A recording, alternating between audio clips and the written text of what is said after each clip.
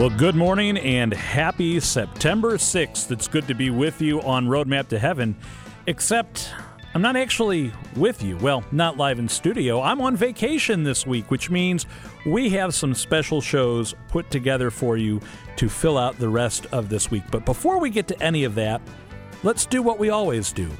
Let's begin our morning in prayer together. And we pray in the name of the Father, and of the Son, and of the Holy Spirit. Amen. O Jesus, through the Immaculate Heart of Mary, I offer you my prayers, works, joys, and sufferings of this day, for all the intentions of your Sacred Heart, in union with the holy sacrifice of the Mass throughout the world, in reparation for my sins, for the intentions of all my relatives and friends, and in particular for the intentions of the Holy Father. Amen. We dedicate all of our thoughts, words, and actions to the greater glory of God. So what are we going to do with Adam on vacation this week? Well, we've got some best of shows put together for you, some of the best segments we've ever aired here on Roadmap to Heaven, ones that would just be good to hear again from time to time. So today on the show, we're going to be talking with Dr. Ray Guarendi about prioritizing your spouse. We're going to take a look back at one of the first segments we ever did with Patty Schneier called What's the Point? And we're going to finish out the morning talking with Monsignor Timothy Cronin about Eucharistic adoration. These were three great interviews we did over the course of the last 2.5 years, and I hope you enjoy them again. Before we can get to that, we are going to take a quick break here. Don't change that dial. On the Franciscan calendar, today is the feast day of Blessed Claudio Gronzato.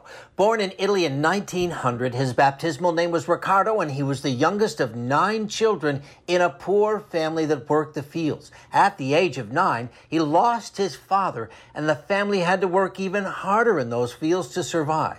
In 1915, during World War I, he was drafted into the army, where he spent the next 3 years. When the war was over, Riccardo went back to school and discovered he had a gift for art.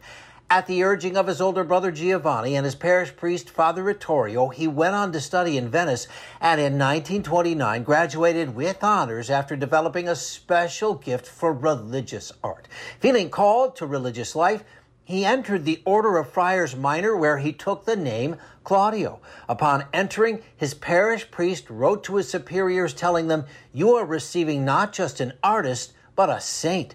Claudio made his final vows in 1936, but never felt called to become ordained. He spent his life in prayer and contemplation, producing numerous works of art, especially in the form of sculpture, where he focused on Jesus and the lives of the saints. Claudio's inspiration came from his time in adoration. Often he spent entire nights in front of the Blessed Sacrament. In 1945, he developed a brain tumor and died 2 years later on the Feast of the Assumption. Blessed Claudio Gronzato, please pray for us.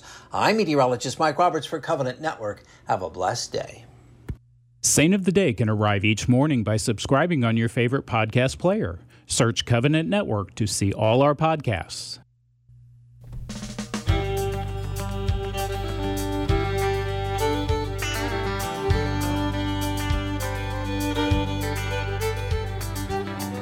As we continue our vacation week shows, bringing you some of the best segments of Roadmap to Heaven, we want to jump back to February of this year when we spoke with Dr. Ray Guarendi about how to keep our priorities in order, especially when it comes to our spouses. Dr. Ray Guarendi is the host of The Doctor Is In, which you can hear every day right here on Covenant Network at 12 o'clock noon. But we're happy to be speaking with him as part of Roadmap to Heaven this morning. Doctor, good to talk to you. Hey, Adam, Roadmap to Heaven, huh? That's kind of presumptuous. Well, you know, we're all on the road. We're all on the road. The map is still being drawn for me, and I just hope I can follow it. Well, it's good to be with you. You know, it's always good to listen to your show. I tell people frequently that you answer questions I didn't even know I had. But today I do have a very specific question for you from our listeners. It's something that parents talk about quite a bit. It's one that I know my wife and I have wrestled with over the 13 years we've been married so far, one that we've come to terms with as being an okay thing. If we focus on one another, somehow we're sliding our children or we're leaving them out, and that we need to make them the number one priority in our marriage. And someone said, no, Adam, you and Beth need to make each other the number one priority, and in doing so, you will love your children better. And I said, okay. It's taken me a while to get here, Ray, but I thought, let's go to an expert, and let's find out what's really going on. So is it okay for us to prioritize our spouses over our children in our marriages? Way back in 1990, Adam, I published a book called Back to the Family. It was 1990, so was I in kindergarten? I was really a prodigy. So when the book came out, we interviewed strong families all 50 states. We asked them, how are you raising these kinds of kids? You know, one of the number one things they said, Adam? What's that? We put each other first.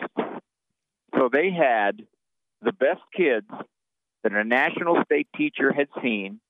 She nominated them for this book. And the parents said, our marriage comes first. I think the reason people say that you should put the kids first is they're afraid that if you put your wife first, that means you're going to automatically neglect your kids. Nothing could be further from the truth. Kids feel incredibly secure and confident when they see their mom and dad as one, a duo here that's stuck together at the neck. How many little kids, when you see mom and dad hugging, the little kids come running and try to squeeze in between?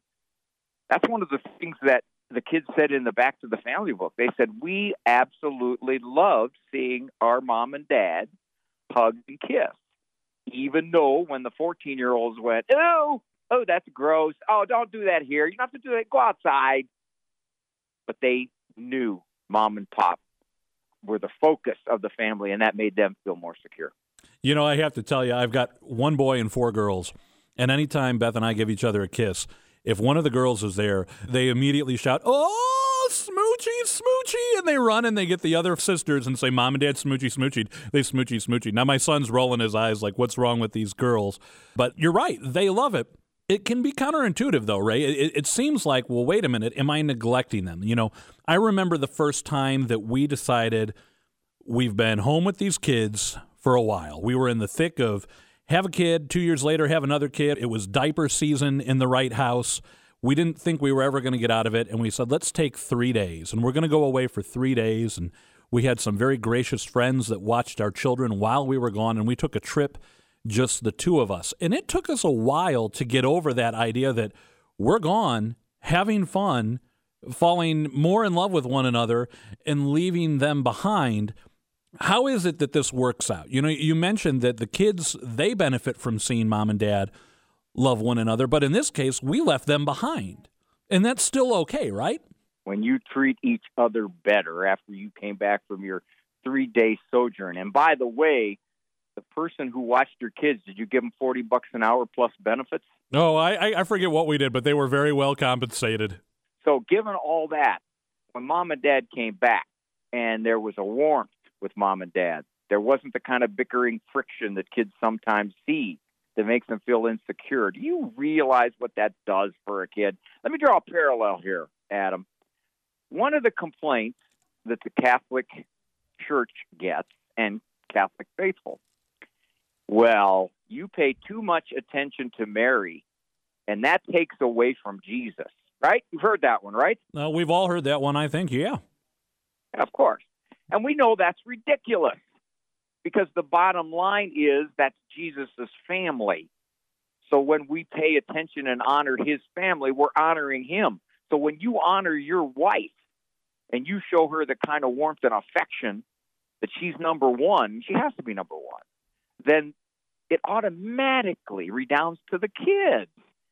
Well, you know, in a funny sort of way, Adam, we are a twisted, child-centered society. Don't misunderstand what I'm saying. What I'm saying is that our kids do not come first. Our marriage does. And then automatically the kids will get a benefit beyond anything we could give them if we put them first. Ray, I got to tell you, this sounds a lot like something a priest was telling me the other day, that if it's about right order in our relationships, that even in our marriage, if we keep God first, then our marriage is going to benefit. And then if my wife and I keep each other next in that order of priority, our children will benefit.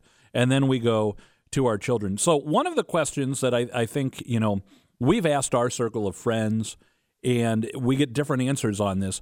What do you recommend to couples? You know, someone said to us, Adam, do you and your wife still go on dates? And I said, there was a spell where we didn't, but then we made that a priority to have date night. And, of course, Valentine's Day, like everybody's trying to get dinner reservations and do something special tonight. But how often do you think husbands and wives should be going out and saying, leave the kids at home for, even if it's just for an hour, to go to the fast food restaurant that you love and get some drive-through and eat it in the car? How often should couples be going on dates? My wife and I go out on Tuesdays and Fridays. She goes out on Tuesdays. I go out on Fridays. No. Okay. Actually, they did a study, Adam. They said, do these kinds of dates help a marriage? They do under one condition, that the marriage itself is kind. If, in fact, the spouses do not treat each other with the kind of consideration and manners and courtesy and tolerance and stuff that you reserve for everybody else. You notice that too? Sometimes we treat our spouses worse than we treat anybody else at work or anywhere else. If that is not part of the marriage, the date nights don't work. They do not do anything. But if the marriage is solid, if my wife can say, this is the goal here, Adam, if my wife can say, Ray treats me better than he treats anybody else. Now, many marriages can't say that. A wife will hear, your husband is the greatest guy at work. He just is complimentary, and he's just the nicest. He never scolds anybody, and the woman's thinking, who are you talking about? And you don't want that. You want your spouse to be able to say, I can say that my spouse treats me better than he or she treats anybody else. If you can do that, those date nights work great. Pick a whole bunch of them. Okay, well, there you have it, friends. A little bit of a good reminder for us. One, treat your spouse better than you treat anyone else. And I hope that's elevating how you treat your spouse and not downgrading how you treat everyone else. I'm no expert like the doctor here. Sorry, Dr. Ray, I got to treat you like dirt now because I want to make sure I'm treating my wife the best. There you go. Yeah, addition by subtraction. Exactly. If you want to hear more from Dr. Ray Guarendi, tune in every Monday through Friday right here on Covenant Network. You can hear the doctor is in. Ray, I want to thank you for being with us today. Friends, we've got more Roadmap to Heaven right after this. Vocation prayer for youth. O Holy Spirit, Spirit of wisdom and divine love, impart your knowledge, understanding, and counsel to youth, that they may know the vocation wherein they can best serve God. Give them courage and strength to follow God's holy will. Guide their uncertain steps, strengthen their resolutions, shield their chastity, fashion their minds, conquer their hearts, and lead them to the vineyards, where they will labor in God's holy service. Amen.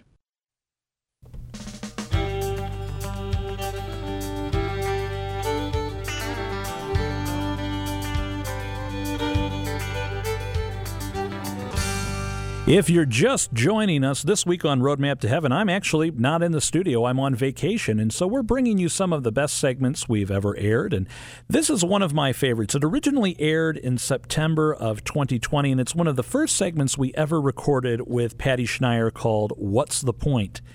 And answering this question really sets the stage for everything we're doing, not just with this show, but in life in general.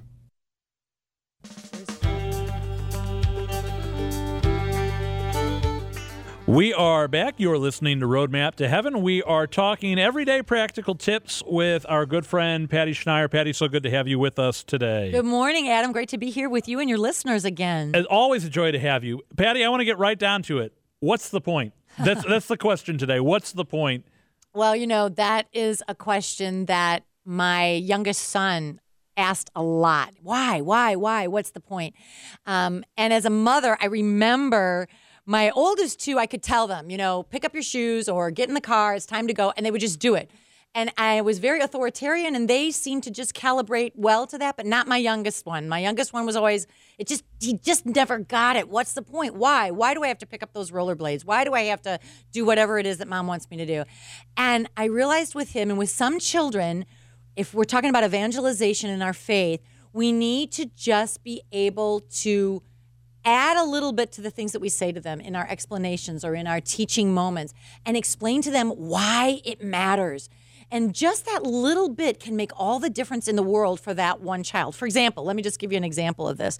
So I remember thinking that it's very, very important for our children to know the goal of everything, right? Everything that we do. And so I did a little test actually with myself to make sure that I was communicating the goal of our faith to them. And I went to my oldest son and I said, John, what is the goal of my life for you? What is it that I want for you? Why is it that I do everything that I do?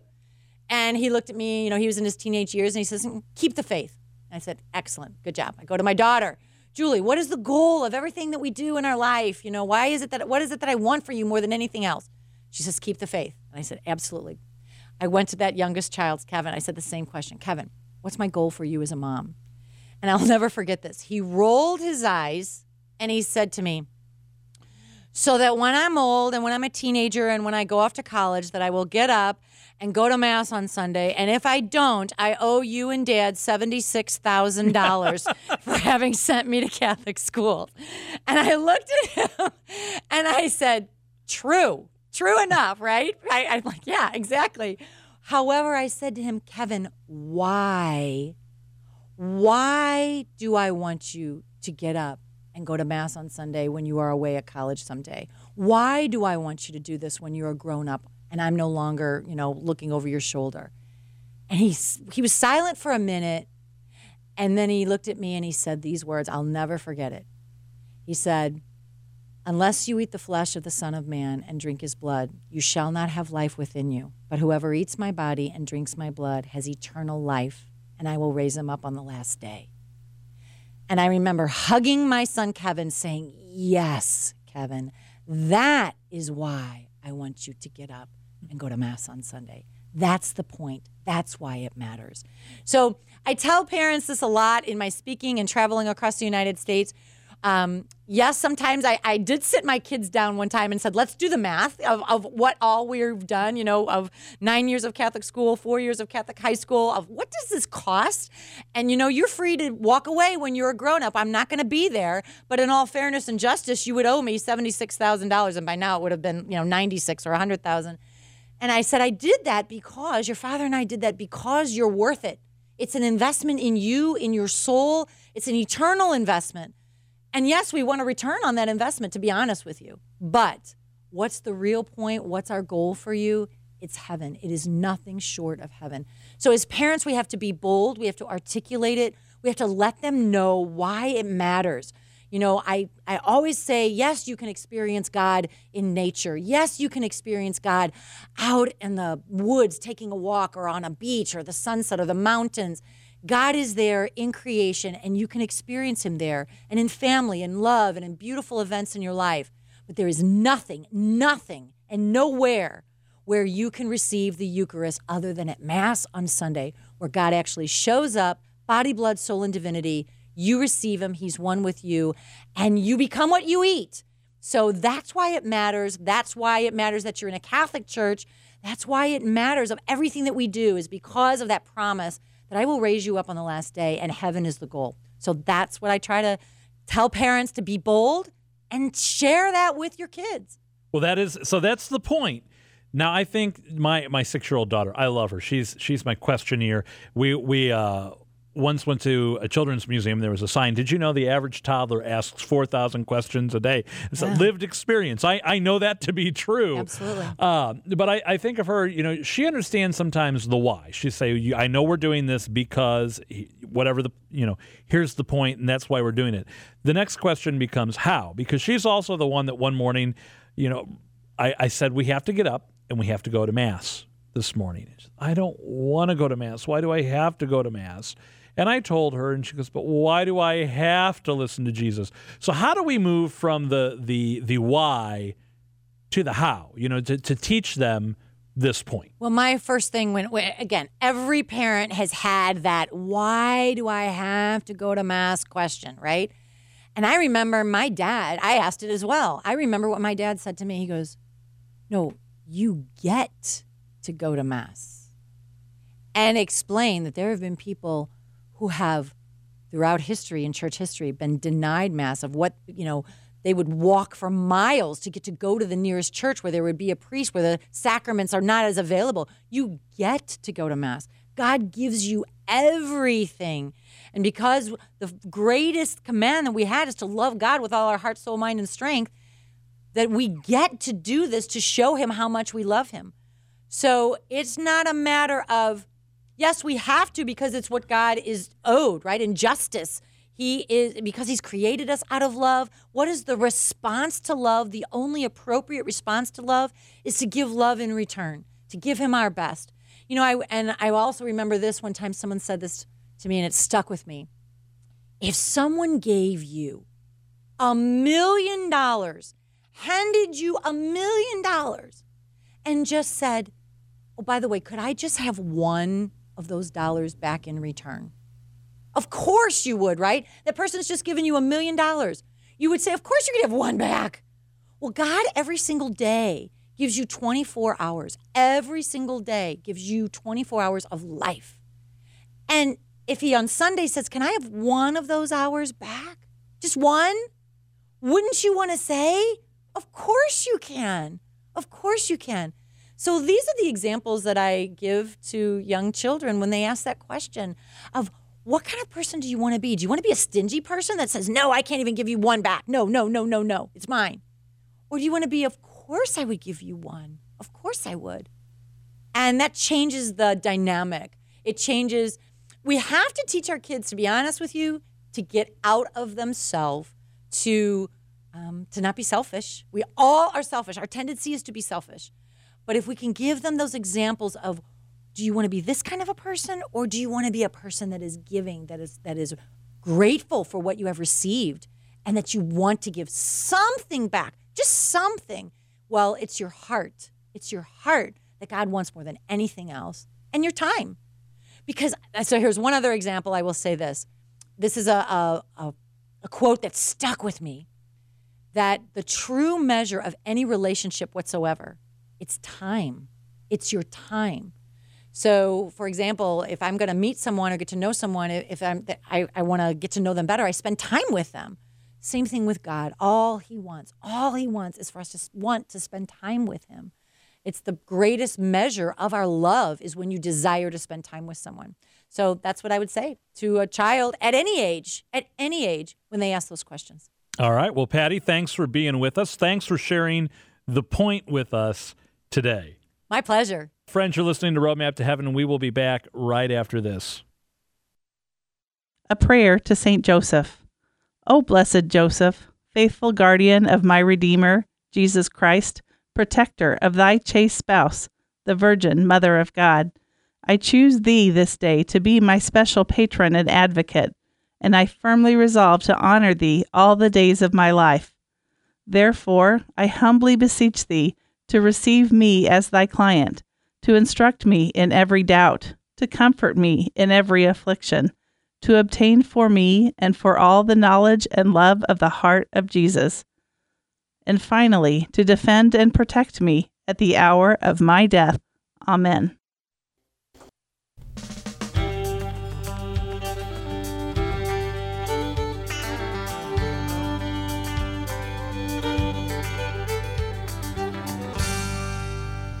This next segment we are bringing you on our Encore show of Roadmap to Heaven, or vacation show, whatever you'd like to call it, goes back to September of 2020 as well. It's an interview we did with Monsignor Timothy Cronin, the chaplain of the Archbishop's Committee on Eucharistic Adoration, with some tips on how to pray in the Adoration Chapel or before the Blessed Sacrament.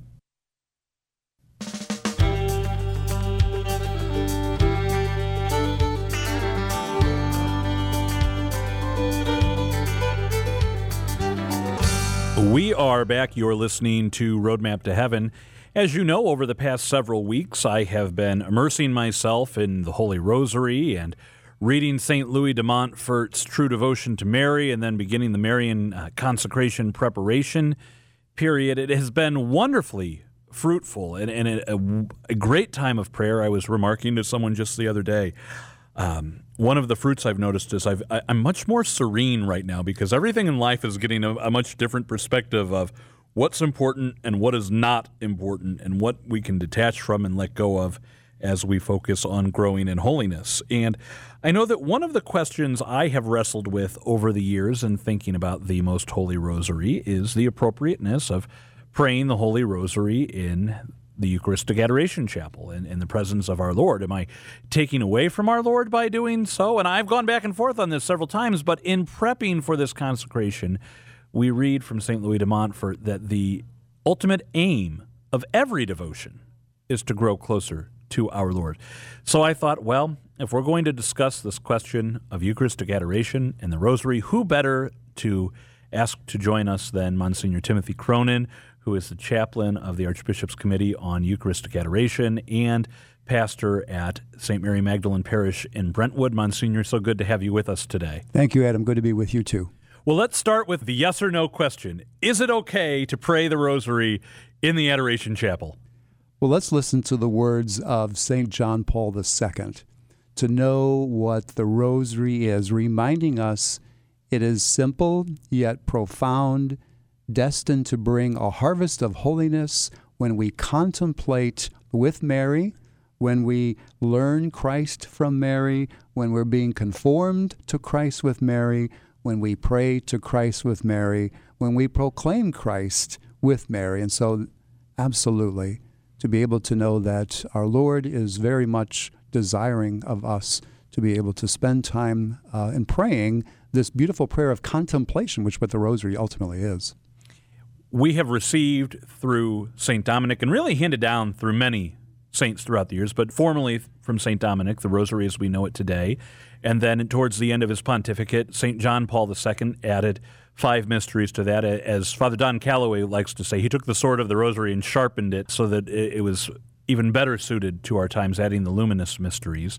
All 20 mysteries in total help us focus on our Lord by contemplating some part of his life, beginning with the Annunciation and all the way up through Mary's coronation in heaven.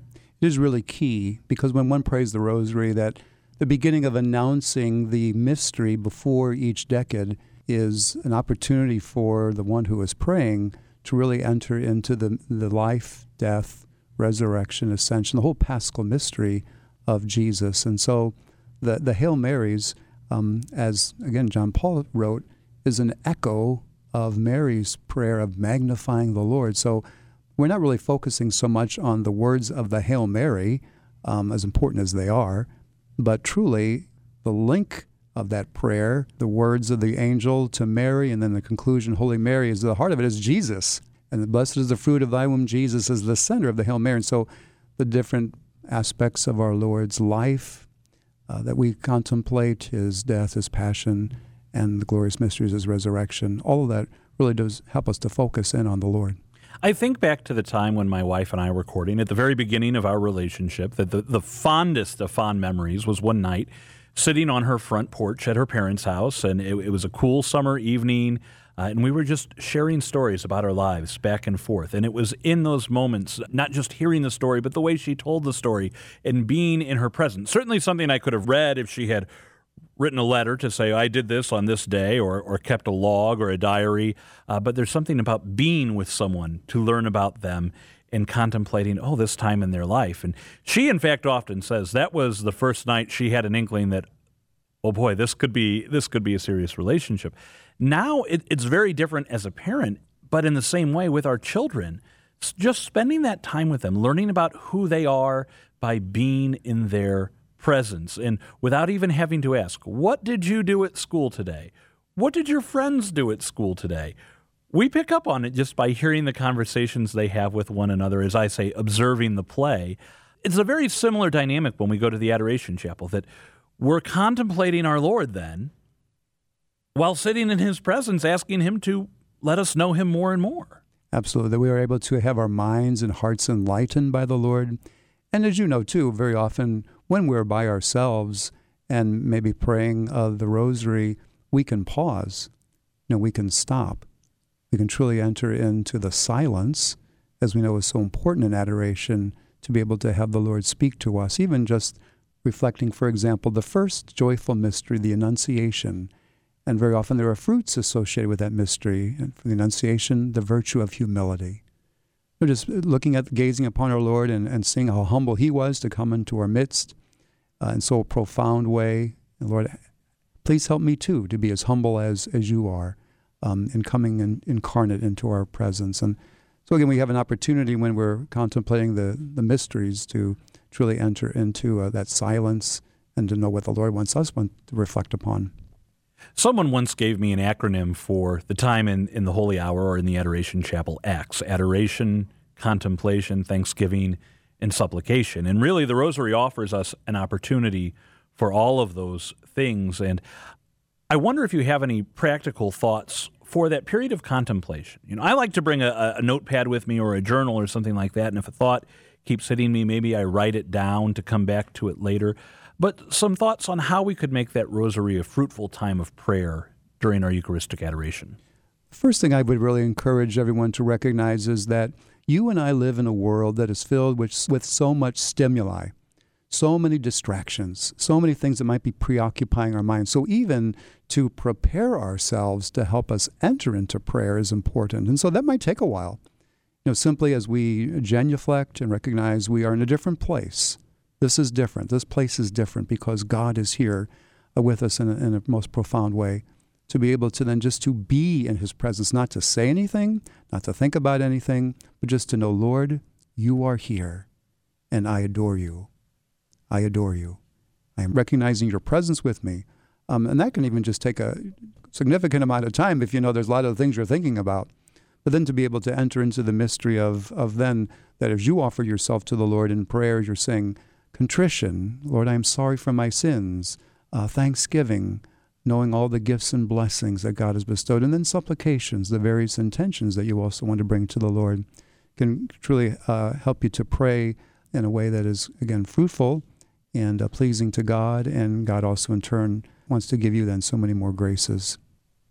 Monsignor, one of my favorite things about the Rosary is how tangible it is. I'm a fidgety person. I'm that person that in meetings I usually have my notepad and I'm taking notes, one, because it gives me something to do and helps me process, but also if I weren't taking notes, I'd probably be fidgeting or doodling on my notepad or something like that. And I've always appreciated that about the Rosary, is that it helps me stay focused because it gives me something to hold and a direction to move in. Right. It is truly a tangible sacramental that which the Church allows us to enter into holiness.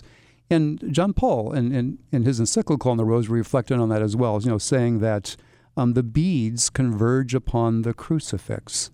The life and prayer of believers is centered upon Christ. And so we first begin and hold on to the crucifix. And then even the way that the Rosary is put together, knowing that the beads invoke that path of unending contemplation, that there's neither a beginning nor an end with God. He was always so generous to us. There was always more. We can always, as we know from the Scriptures, go out into the deep, duc in altum, as Jesus asked the apostles to do.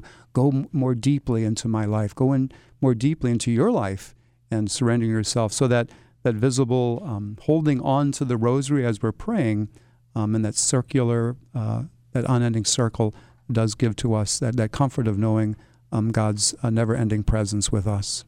I think a final question I would like to ask, because from my experience, having been in this place, I remember when I first started with the Rosary, I just felt so lost, because if I didn't have my little trifold card that here's how you pray the Rosary and here are the mysteries, I would, now what was that first mystery? I think it was this, or is that the Station of the Cross, or is that the Sorrowful Mystery?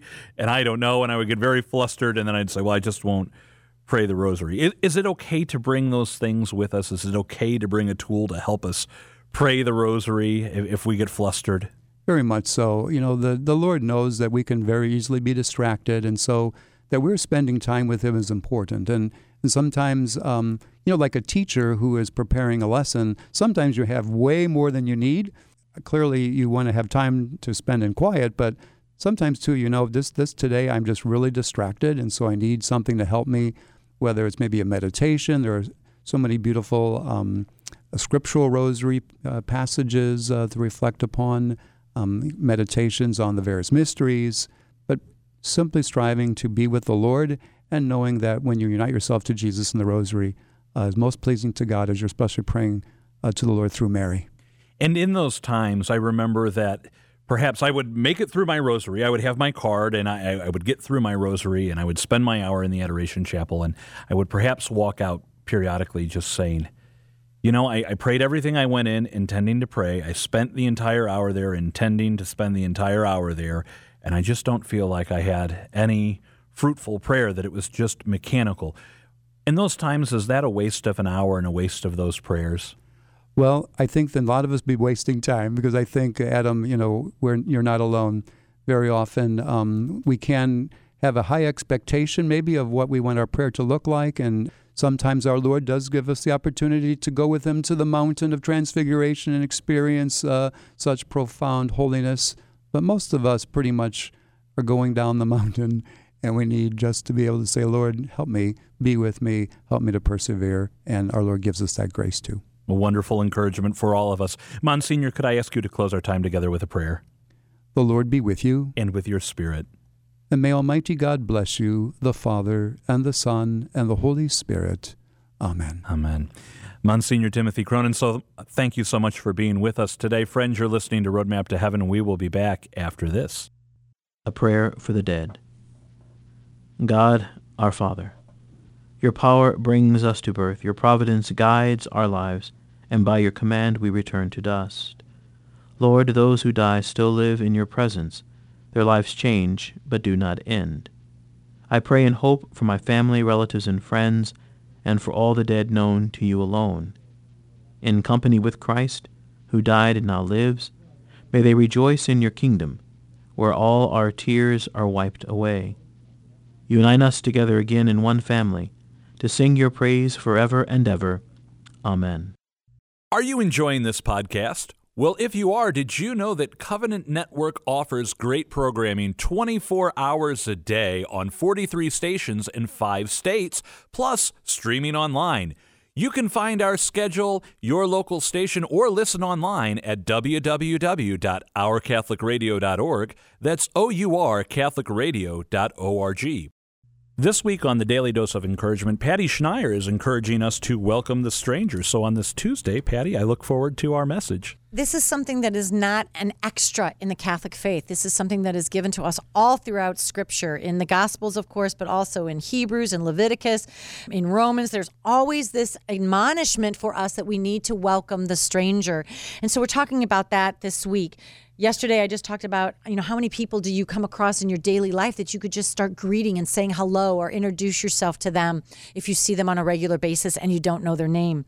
But what do you do when a quote-unquote stranger, meaning someone you don't know, comes into perhaps Adoration Chapel, and maybe you notice that they don't genuflect. Maybe you can kind of get some clues that they might not be Catholic. Someone that's just come in, and a lot of times, in my own case, I've seen people wander into our chapel and they're crying. They're in distress. And what do you do with that? They're a stranger, but they're right there, and you see that person is crying or is in very, very much in need of some help, and you just don't know what to do. Again, most of us, we want to retreat. We don't want to say a word. Yet this is an opportunity for us to be Jesus in their midst and offer a kind word. We sometimes need to get out of our comfort zone. And as Catholics, I want to say sometimes we don't do this very well. We often say, well, I'll pray for you. And when we say that, often that means later on when I'm at home by myself, I'll pray for you. No, what about saying, would you like me to pray with you right now? Can we pray together now? When you're willing to drop whatever it is you're doing, drop your own prayer time. If you're out in the world doing something, can I pray with you, with a stranger? Have you ever done that before? I can tell you I've done this many, many times, and I just will say to the person, hi, my name is Patty. Can I pray for you right now? Would you like me to pray with you? Especially if it's an adoration and that person is crying or is upset about something. I've done this in an airport when it's a total stranger and someone is really, really upset. And I'll say, can I pray for you? Can I pray for you right now? And so maybe it takes a little bit of stepping out of your comfort zone, but I just want to say we have an opportunity very, very often to pray with people in an airport or in some public setting, and it's an opportunity for us to be Jesus for them, with them, right there in their suffering. And I think it's a beautiful way to welcome the stranger in our midst. So maybe it might take a little stepping out of your comfort zone, but I want to encourage people to do that. When that opportunity is presented before you, don't miss the opportunity to pray with someone, to pray for someone right then and there.